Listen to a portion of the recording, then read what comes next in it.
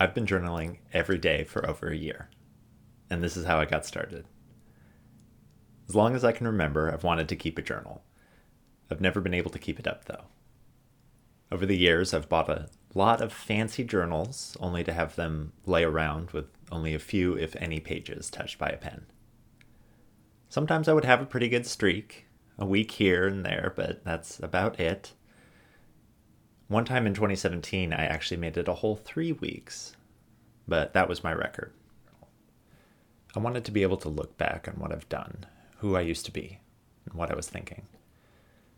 I didn't expect it to help me so much in the moment with my state of mind, my goals, and my self-development, but it did. How it started was really strange. Last year, I was thinking about buying an iPad. Now, I'm very picky about my tech purchases. I don't like spending money on non-necessities, and I've spent the last few years as an aspiring minimalist, trying to simplify my life. Adding another device to complicate it and probably just add distraction gave me a lot of hesitation. Still, it did appeal to me, mostly because I do a lot of photography, and being able to edit photos reasonably well in the field without lugging around my laptop seemed like a dream. A quick side note. I know this is the epitome of a first world problem, but I'm a firm believer in working on first world problems. I'm an optimist about humanity. I think we're going to keep advancing and growing, and if I'm right, very soon we're going to have billions more people experiencing first world problems.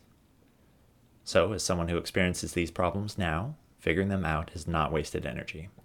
And the root of this problem, overconsumption, is a serious first world problem. So there. Now, back to the story.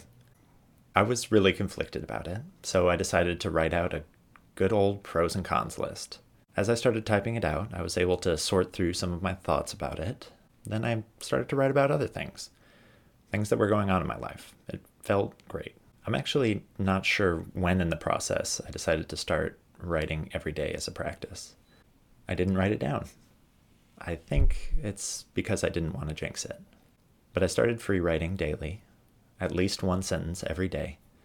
And it's one sentence by design. It's such a small bar that it's ridiculous not to do it. And the small barrier for entry makes it much easier to get started.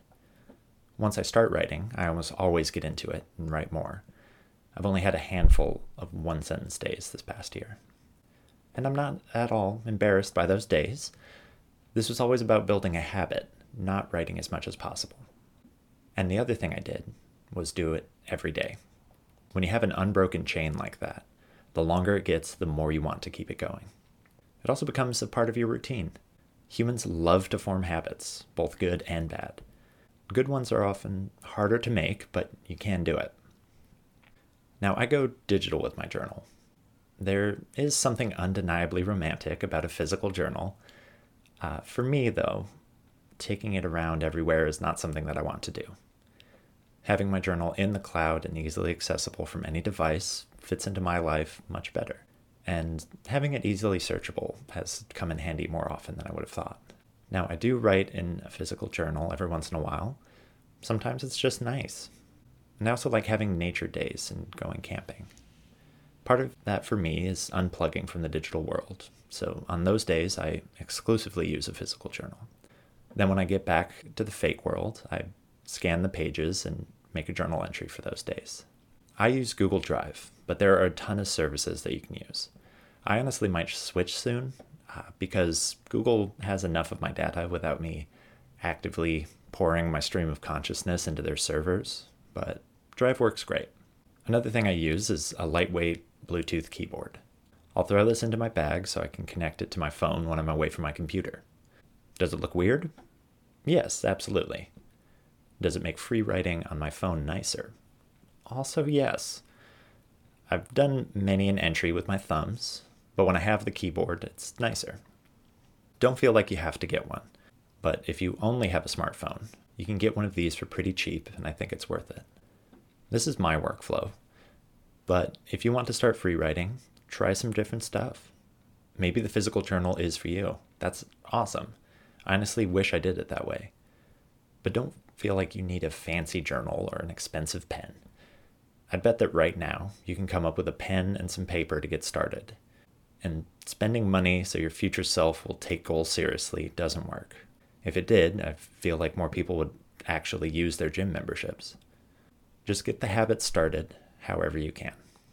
The two biggest tips that I have for getting started and following through are: one, keep the barrier for starting small, just a sentence a day. And two, do it every day. If you end up missing a day, it's not the end of the world, but don't go into this feeling like it's okay to miss one. Go into it with the intention that you're going to do this every day. These tips also work for any daily practice you want to start. Keep it simple, easy to start, and do it every day. After I had been writing for a while, I successfully added more daily practices with these same principles, but I'll save those stories for another day. Trapezoidal Drift is also a YouTube channel and a blog, if either of those are your thing. Search Trapezoidal Drift on YouTube or go to trapezoidaldrift.com. Next time, I'll be going over the benefits I've found from journaling every day for over a year. Thank you. I hope your day's going great. Oh, I never did end up getting that iPad. I might someday, though. I'm still conflicted about it.